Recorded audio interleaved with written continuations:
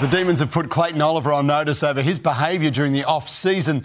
In an open letter to fans, Melbourne CEO Gary Pert says Oliver must meet the club's standards if he wants to remain a Demon.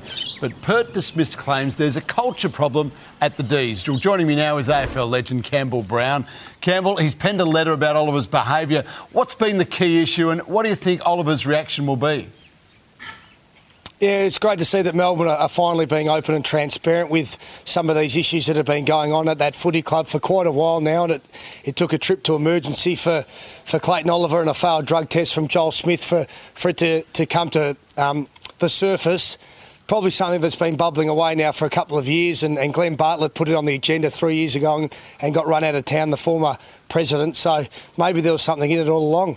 So, Campbell, that's interesting. So, Gary Pert says there's not a culture problem, but you mentioned player after player. It seems like there is some sort of problem there at Melbourne.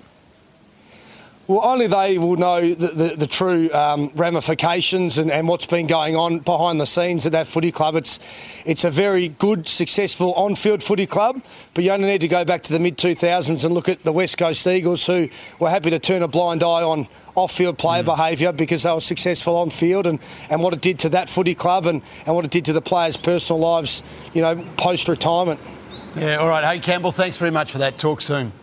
So there you go, guys, another footy club with a few issues to deal with. Look, it's probably good that a CEO like Gary Pert and the club are getting onto this and just saying, hey, this standard here is not our standard is here and we're going to live to that and we need to. Yeah, so trying to get ahead of it. Yeah, exactly, yeah. Clean it up after. Yeah, and not sweep it under the carpet, actually deal with it is a good thing. Yeah, good on them.